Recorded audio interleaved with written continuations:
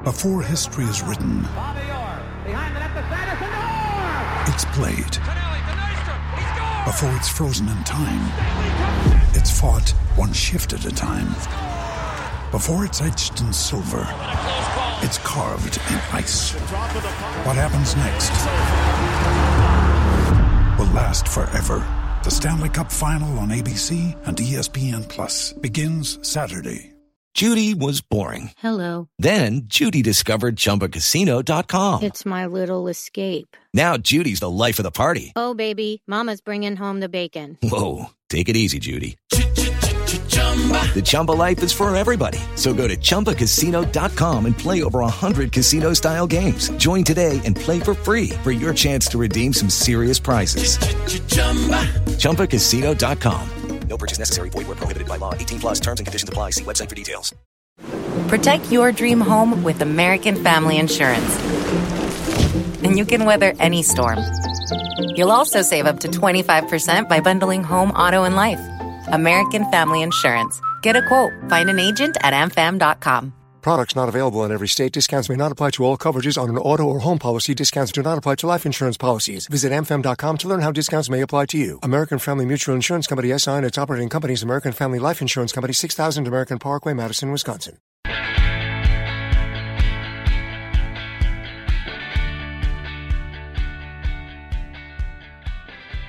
Hello and welcome to another episode of the Strettycast. There's quite a bit to get through with this podcast, so we're deciding to focus on one topic.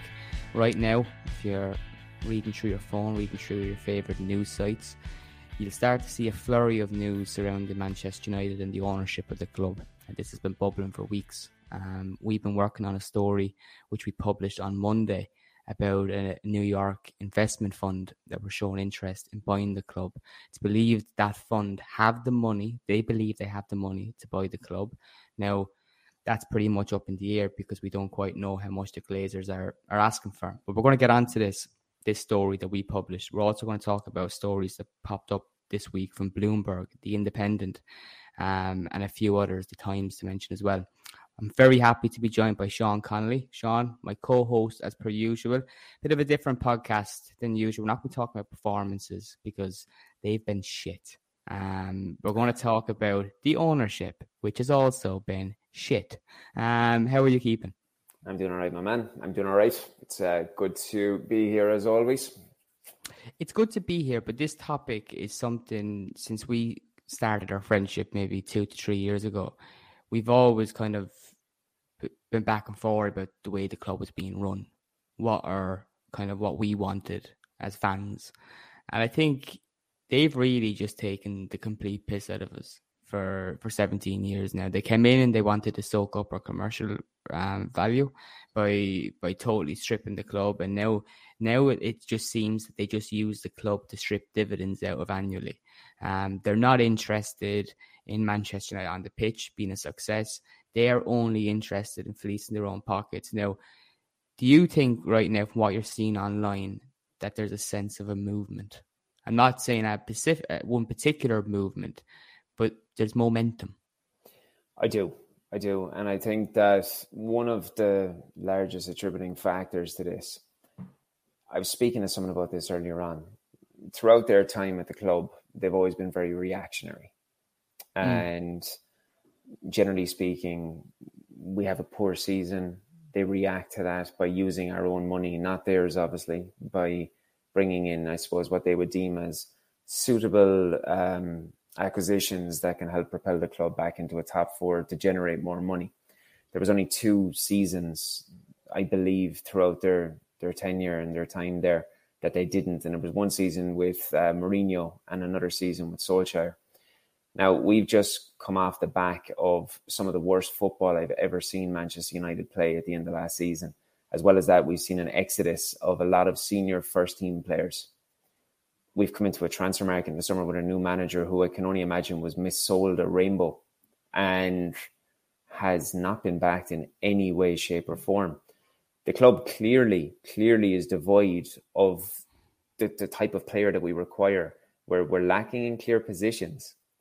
And it's obvious to everyone. It's obvious to a 10-year-old. So to me, from a business perspective, it's blatantly obvious that there are flaws that need to be filled and they're not being filled. And that, to me, signals that maybe this is the foresight of a group of owners that are looking elsewhere and thinking that, well, this isn't our problem anymore. This is going to be this person's problem.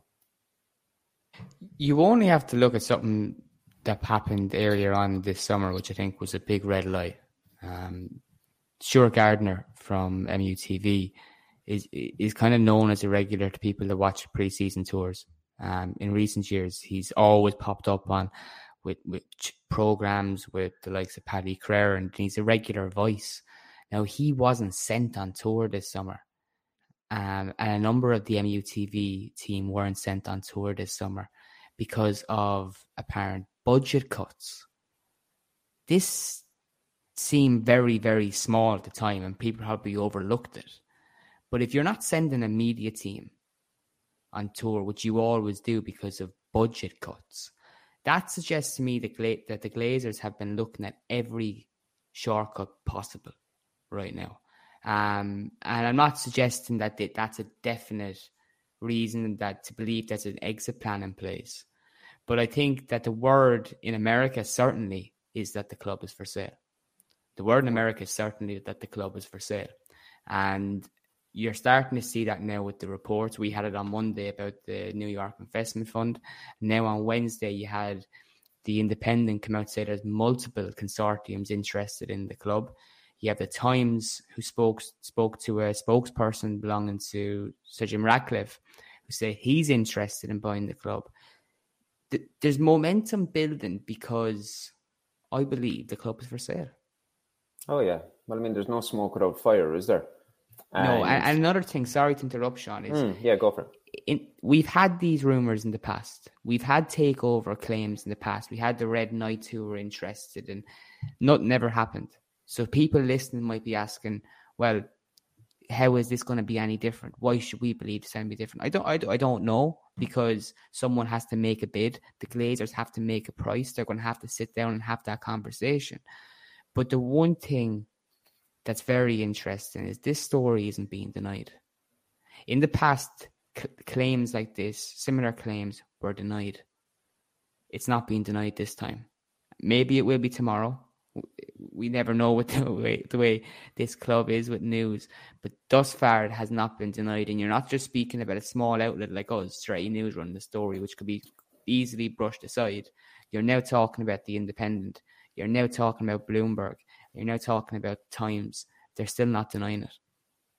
No. And given that every major publication is now running with more or less a cousin or a sister of the same story, now is going to be the time when any sort of PR for the club is going to have to come out and make some sort of response, because continuing to ignore this, I mean, I suppose ignorance could be classed in any sort of way because you can interpret it whatever way you want. But given the classification of the way the stature of the club is right now, with the squad, with the lack of transfer activity, with the continuous ordeal off the field, culminating in Arnold obviously off down in the pub. I mean, it's bizarre. It's bizarre. I mean, you're talking about a group of people that are supposed to be good business people. And they're anything but good business people. Any sort of shrewd, half-tactile business person would realize that, you know what, if we give a little here, we can take more, you know? And they don't even have that about them. The really sad thing as well, like, it's been well documented, the damages they've inflicted on Manchester United over the past 17 years. But what's really damaging too is we just hired a new manager. He's one of the most exciting up-and-coming managers in European football, who's in his early days of management has built a rather impressive CV, winning trophies, winning consecutive league titles, playing attractive football, and buying into this modern way of playing. We've took him from Ajax, planted him into the biggest job in football, and not backed him. Yeah, there's something very, very cruel about that. And it's time, definitely time, for them to go. And another thing as well, Sean, there's more plans this weekend for protests at Old Trafford. Mm-hmm. The 1958, again, I think are doing a really good job in making sure that there's consistent protests taking place. What do you think about this? This is an important message, right? Especially this week when you've got all these big billionaires talking about having interest in Manchester United and investment funds and whatever, which may not be the best route for Manchester United because an investment fund only wants to make money out of the club. But these protests, they can send a message, can't they, to these owners that we are extremely unhappy with these owners. Come in and take us out of this misery. Oh yeah. I mean, this is our football club, Dale. You know, it's not theirs. This is our football club. It's the people's football club, and the people's voice is what stands much taller than anyone else. We can make a real point, and ultimately we can make a stance against this, and this can send the message to the current owner and prospective owners of the football club. It's absolutely necessary for this sort of stuff to occur. We saw what happened the last time, and obviously it ended up in the game being called off. But it's absolutely necessary, leading back and everything that we've just spoken about for the last 10 minutes. Like, our club isn't currently in a situation where it's bleeding or there's small issues that need to be fixed. Our club is broken. And make no mistake about that, the club is broken. As a result of that, as a result of being broken, I think for a pretty long time, I think the fan base has been broken into segments. I think if you look at some of the fan groups, as a result of this ownership, we've got fan groups that can't see eye to eye on certain topics. Therefore, there's no dialogue between them. And I've kind of seen a bit on social media with some of these protests, some digs being thrown across by one fan group to another. I just think it's absolute bullshit. I'm not saying all the fan groups have done this or are guilty of this, but this is definitely a time where we need to be united, need to be together, need to be on the same page and put some differences aside, because the bigger picture is we want to see Manchester United without the Glazers. Now, I'm not saying that any new owner is going to be better, because we have to realize too that there's a lot of people out there that have the money to take over this club, but there's not many people that will do that with that money, with their heart in the right place. Oh, yeah. And that brings us on to the exclusive from the Times, which state that Sir Jim Ratcliffe is interested in buying Manchester United. Now, it's going to take some time for this story to develop, to find out how interested he is, how much money he's willing to depart, who else he has on board with him. But that one is promising in comparison to the investment funds, right, Sean? Because this is someone that's from Manchester, is someone that is understood to be a Manchester United fan, although he wanted to buy Chelsea not long ago. What do you make of these Ratcliffe reports?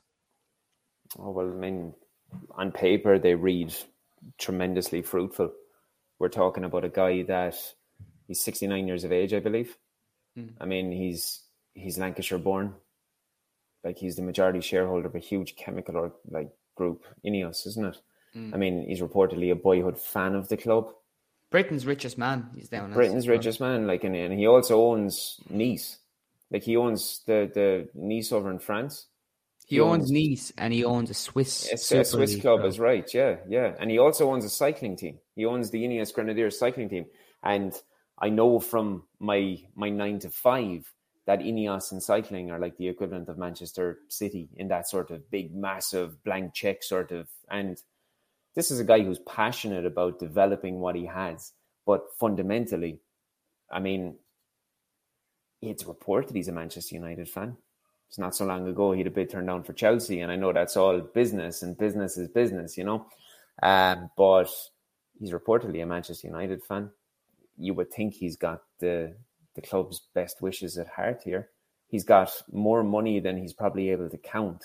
So it can't be a situation of coming on board and trying to make more money. It's ideally a guy who's coming on board with the right intentions for the football club and trying to fix the massive hemorrhaging that's after occurring over the last, 17 years. Like I said at the start of the podcast, a lot of this stuff has been bubbling for some time. That Manchester United could be up for sale, that you have Sir Jim Ratcliffe interested. I think Manchester United fans on social media have been kind of issuing lots of pleas to Radcliffe, and interestingly, a lot of the stuff has been pretty silent. But we do have it on record, and we published it tonight, which is Wednesday, that Radcliffe had a meeting with a former Manchester United player in the past week or two. That player issued a plea to Radcliffe to come and save Manchester United from the Glazer family. So a lot of stuff is happening. There's a lot of conversations being had. And like I said, the word in America is that the club is for sale. Sean, just furthermore on this, as a Manchester United fan and someone that has been going to games before the Glazers took over in 2005, tell us what it's been like watching the club in the past 17 years, and the club that you grew up loving to the club that you see now, that prioritizes commercial growth over on-pitch success. This couldn't be further away from the club that you fell in love with as a kid. Club I fell in love with as a kid. Like, I went to my first game, which was Palace in the middle of Ferguson's massive streak without a win, when the club was looking in turmoil and the likes of Pete Molyneux was out with a rag saying "Tara Fergie," and as we progressed through it, like, it's funny, and it kind of hurts me as well talking about it, because it's 4 decades I've been going, and it would appear as I'm getting quite old. But as the time has progressed, we've seen the Glazers come in and sort of in the twilight of Ferguson's time at the club. But Ferguson is an enigma in that he's the greatest manager of all time. And anybody who says otherwise doesn't know what they're talking about. The man was able to continue what it was he was doing in this massive mechanism of destruction of European football. But even at a time period when we were going for 4 league titles, we were going for, I believe, a 3rd Champions League final in a row. Like, things seemed as rosy as they could possibly seem. We were still protesting the Glazers then. Yeah. So there's a lot of delusion from fan bases outside of United that think, yeah, exactly. That think, oh, this is just something you're jumping on right now. But no, we've been jumping on this when we were winning Champions Leagues. I've seen this football club go in a route that I never thought was possible. I know that football happens in cycles, particularly in a very, very strong league like the Premier League, with all this team and all the money that's in these teams. So the expectation is that you're not going to have a perennial winner when you have so much competition. So the expectation would be that maybe you fall away from first, second, and you start getting into a battle for a top 4. But what has happened at the football club is far beyond anything that I could have ever imagined, because I always looked at it that the club is so big and so worldwide, and it's almost bigger than football, that it could never fall to that level. It could never fall to a position where we could be having this conversation right now. So to see it happen it's pained me. Like, as I said, look, the easiest way I can summarize it to you, I had my own seat, and it took me a long time in my own personal sort of stance to be able to get my own seat over in that stadium. And they killed it for me. They killed the joy. It's not that I don't go, because I do go, but out of a personal choice, I don't go as frequently as I used to, because I used to go, I'd see them nearly as much as I'd see my family. And I gave that up, and I gave it up, and I gave it up with the fact that I just to spite them in my own little way. It was my own little dig toward them, but they've sucked the life out of my football club. And that's the easiest way I can describe it to you. They've sucked the life out of my football club. Now, it doesn't mean I'm not going to support them, because I'll continue to support them. And as I said to someone only a few hours ago, I kind of got a bit of slack on Twitter for saying that I felt sorry for my son's generation, the 16-year-old, that I feel sorry for his generation of United support, because all they have had is the Glazer generation. That's all they've had. And they're growing up in a time when their friends are supporting our greatest rivals and getting slack off them. People seem to miss the point that I was making on Twitter. It's not that they don't get to win the Premier League every year. It's the fact that all they have known is rot, is stagnation. It's dysfunctional club. A dysfunctional football club that doesn't have a clear philosophy. A dysfunctional football club that doesn't have a message that it can send out to smaller generations and younger generations that are going to grow into our fan base, that this is where we're headed, this is what we mean. There was a time period with Manchester United when a football player would look at the club and it would be, this is what I can offer this football club. But now a football player looks at Manchester United and they think, what can this football club offer me? And the greatest thing with that, and the greatest point you can make about that, is Paul Pogba been on over £300,000 a week and actually been offered an increase, despite the fact he's spent half his time sitting on his arse because he's injured, or at least he's feigning injury. And he gets an offer of an increase on wages that he shouldn't be on in the first place. But he feels like that's not enough. And this is the problem. And it's been created, and it's an ethos that has been cultivated at the very top. And it has just rotted the love of the football club. I don't want to go back too much on Pogba. You just mentioned stuff that I wanted to bring up, is how that kind of epitomizes the problem with wages and so on. But Alex Ferguson did warn that his agent was a shitbag, and they wouldn't give him the money that they wanted when he was a teenager. So he ended up going to Juventus. Now, they obviously bought him back, and they bought him back to break a record. Then he ends up going on a free. We will do a separate podcast at some point, maybe when the Glazers get up and leave, about some of the most kind of embarrassing episodes that we've witnessed the past 17 years. The Pogba deal is definitely one of them. That's why I kind of want to elaborate on it. But there's so many of them, so many hiccups. And we had a great piano player at one stage, didn't we? Fucking magnificent piano player. That's about all he did. But moving on, we have some questions that I want to get to from our listeners. And as well as that, make sure everyone subscribes to the newsletter. You can get it at stretty.substack.com. We send out about 3 to 4 of them a week, sometimes exclusive news, interviews and whatnot. So make sure you jump on that. But anyway, Sean, first question for you comes from what's being reported in the kind of transfer section of the news sites at the moment with Casemiro. Right. Are you excited by the prospect of landing him? Because when we spoke about Rabiot and you did a stunning article on him, you were excited about that deal. United are now pulling away because his wage demands are too much. But it looks like the alternative to Rabiot is Casemiro. Well, I mean, if that is a deal that can be done in any way, shape or form, which I highly doubt it is, then yes, I would be very excited about it. Like you're talking about a guy here that I say it time and time again, the greatest asset that you can have as a footballer is availability. This is a guy that played 48 times for Real Madrid last year.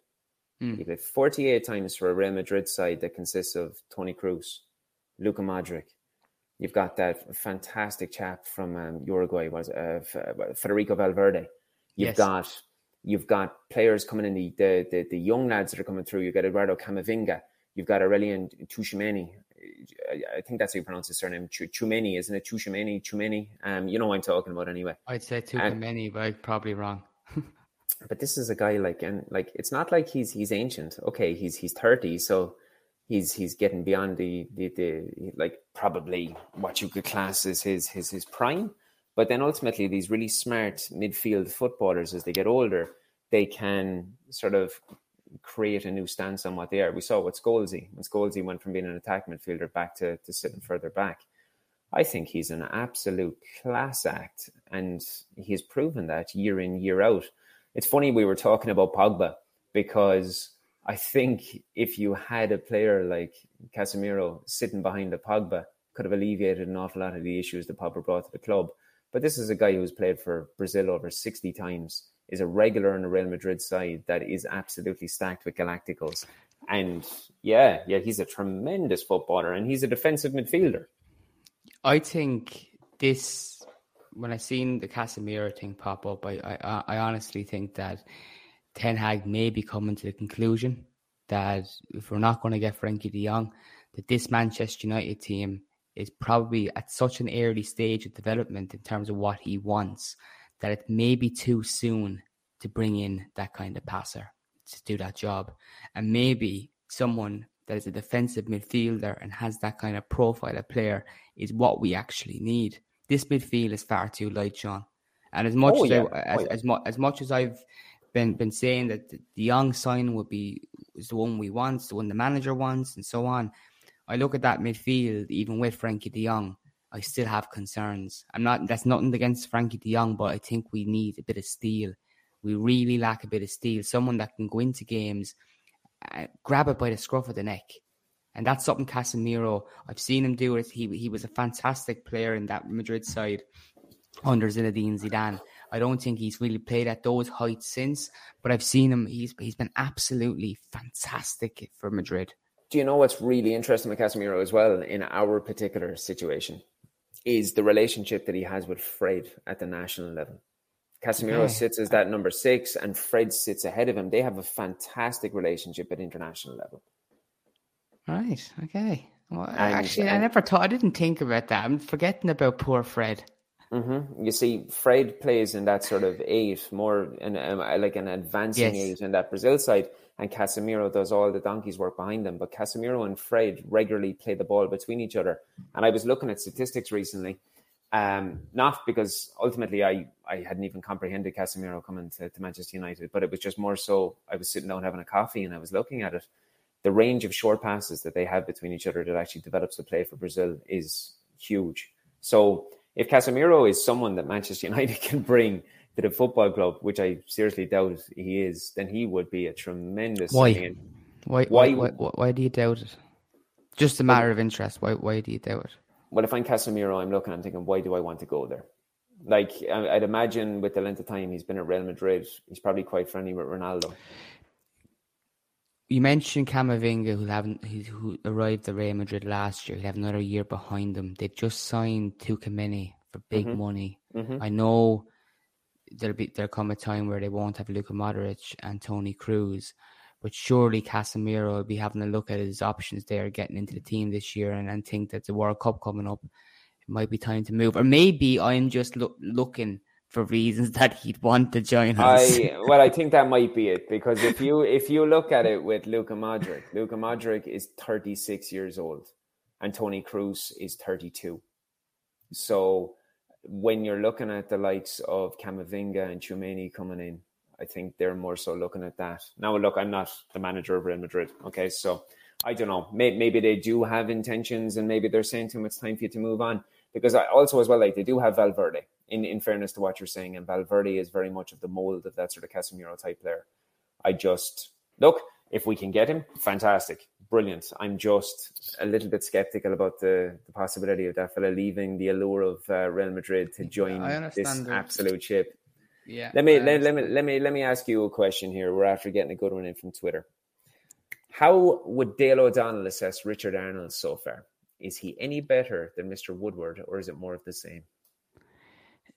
To answer how would I assess him so far, you'd have to say it's more of the same. You would have to say it's more of the same. And as well as that, to go back on the podcast we did after Richard Arnold showed up at the pub, this is exactly what I suggested would be the case. When you make an internal appointment like this, people were very, very quick to forget that Richard Arnold had worked alongside Ed Woodward on so many deals, so many things. Everything that Woodward worked on, Arnold was part of. He was part of his team. And we replaced Woodward, brought in Arnold, and people are now asking the question if it'll be any different or it'll be the same. It'll be the same. It'll be the same for as long as the Glazers are in charge. They would not hire someone that they did not deem fit for what they wanted and running at this club. Ed Woodward, in their eyes, they would have given him a lifetime contract if they could. They didn't want him to leave.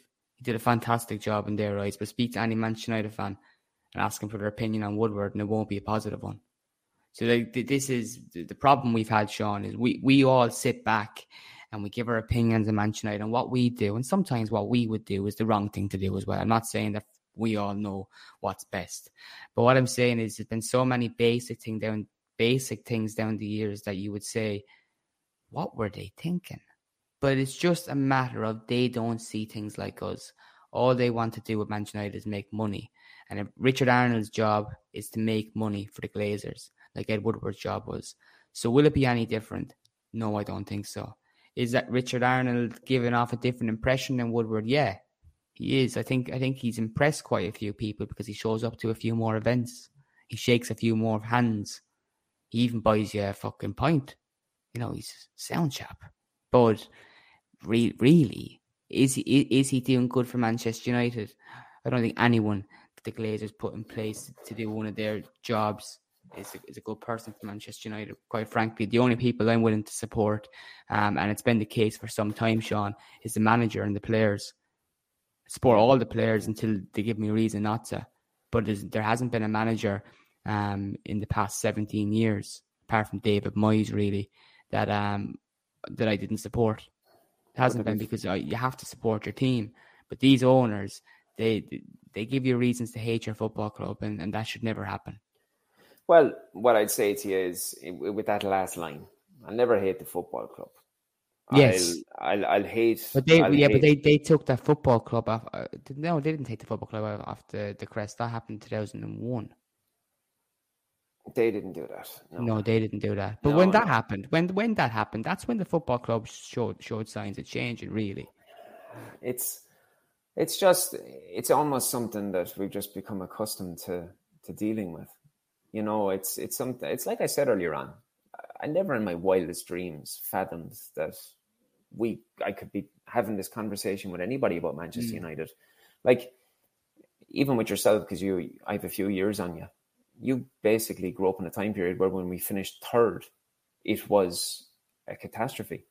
And it was one season, you know, and then we turn around and win 2 or 3 leagues in a row directly after that. Just on that, and before we finish up and expectations, I just want to quickly ask you a question for myself. What your expectations are right now for the upcoming season? We're after losing the first 2 games of the season. What are your expectations? What thing's going to happen? Okay. Are we taking this in a perspective that everything remains the way it is right now and the owners stay there? Well, realistically, even if there's a change of owners, it's not going to change much this season, is it really? No, but the only thing that may change, if there's a change of ownership, it might instill some sort of mentality within the players whereby something is going to get better here. Well, okay, of course. New owners make the place happier.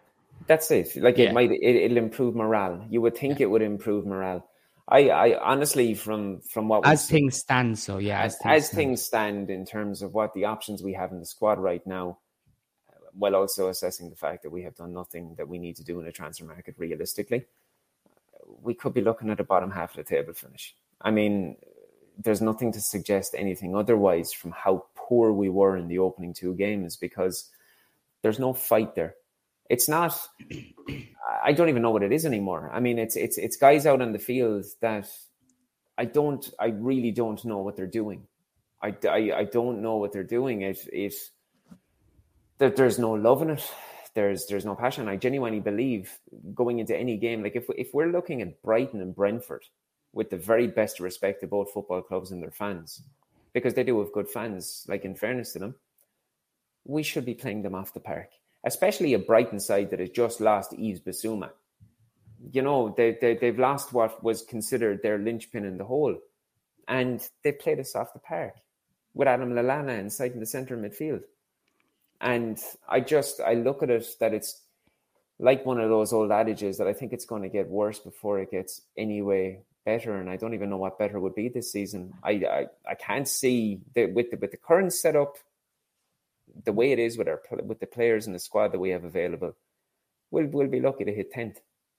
Yeah, I said it to someone the other day that this season right now, I don't think I ever had lesser expectations when it comes to supporting Manchester United. And you spoke about when I was growing up, the 3rd place would have been seen as, you know, a disaster. Yeah. Like, every season, it was I when it came to expectations, I fully expected Manchester United to win the league.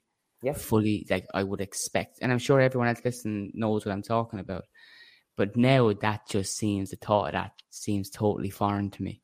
It's a million years away from ever thinking that we've the right to win the league before a ball is kicked. But just before we wrap up, and you mentioned, you know, interestingly, about the morale of the ownership, I think that it has a massive bearing on what we're seeing. I mean, when you look at these performances we've seen this season, I'm getting to the stage where I find it hard to criticize these players, Sean, even though it's really, really bad. I look at these players. Why? I look at these players. I look at the fans and how angry we are at false promises. Do you think those players have been felt or fed false promises? I know they have, by those owners, by this football club that have promised the likes of Bruno Fernandes when they sign new contracts that we're going to be back competing with Man City and Liverpool. And people can point out and reply to this and say, Bruno Fernandes has been shit for the past 12 months. Okay, fair enough, he's been off the boil. But this sense of mediocrity breeds. When Bruno Fernandes came to Manchester United, he lifted us. And how many months did it take for that to cool off? About 12 months. In that time, we hardly strengthened the team.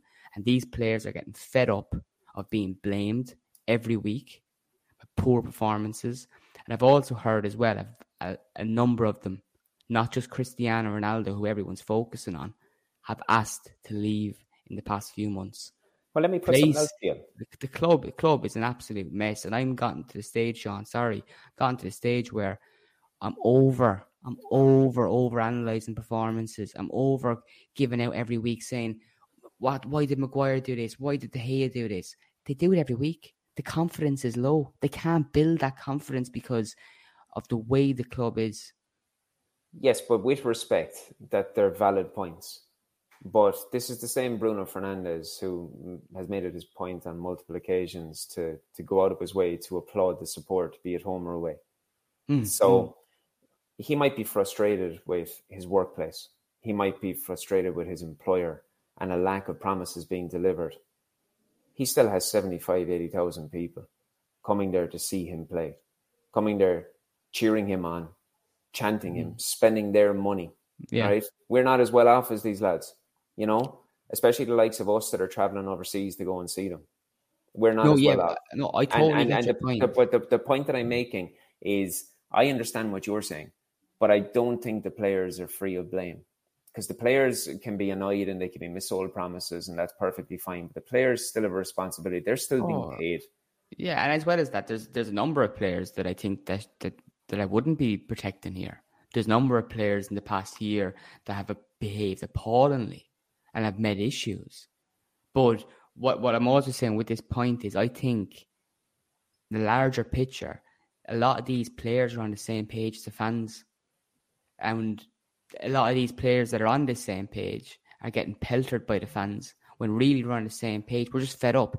Manchester United Football Club. What does he look right now? People might say that doesn't look interested. He looks fed up. I think he's heartbroken, to be honest. So are you? Yeah. We're on the same page. This is what I'm saying. There's a lot of these players that are getting so much stick, and I don't think they all deserve it. I know they're not playing well. I know a lot of them are putting in bad performances. We lost the first 2 games of the season. But I'm saying Manchester United as a football club just looks fed up. It's a dead cat on a street. It does, but and while I'm not contradicting myself and using Rashford as an example, Rashford has the ability to be able to change that. He can't change what's going on behind the scenes, but he can change the fortunes on a football field. And that's why I won't give them a pardon. Even though I can understand what you're saying, I won't give them a pardon on it. Yeah, no, I agree. I don't think any footballer should be given a pardon on shit performances. I'm just saying something, you're right. There's something, we need a lift. Need a big lift. Sean, thanks so much for joining me on this podcast. Pleasure, man. Waffled on a little bit about the Glazers and that, and we don't really know exactly until that bid is made, until that bid is accepted, and then we can be a little bit happier depending on who it is. But right now, I think the message is that momentum is building, and if you're around Manchester on Saturday, whether you have a ticket or on Monday, whether you have a ticket or not, please make an effort to go to the peaceful protest before the game. If you're there, let's make a stand. Let's show the whole entire world what we want the Glazers out. And hopefully, like Sir Jim Ratcliffe, maybe with a few friends that he has at Manchester United, might get together and give us the change we want. Sean, how can people follow you on social media and follow those brilliant threads of yours? At Sean Connolly 85, Sean with an SHAUN. Brilliant. You can follow StrettyCast on Twitter and Stretty News. Subscribe to this podcast on Spotify and Acast. And we'll be back again before the Liverpool game. Thanks for listening. Sports Social Podcast Network. With Lucky Land Slots, you can get lucky just about anywhere. Dearly beloved, we are gathered here today to... Has anyone seen the bride and groom? Sorry, we're here. We were getting lucky in the limo and we lost track of time. No, Lucky Land Casino, with cash prizes that add up quicker than a guest registry. In that case, I pronounce you lucky. Play for free at LuckyLandSlots.com. Daily bonuses are waiting. No purchase necessary. Void where prohibited by law. 18+. Terms and conditions apply. See website for details.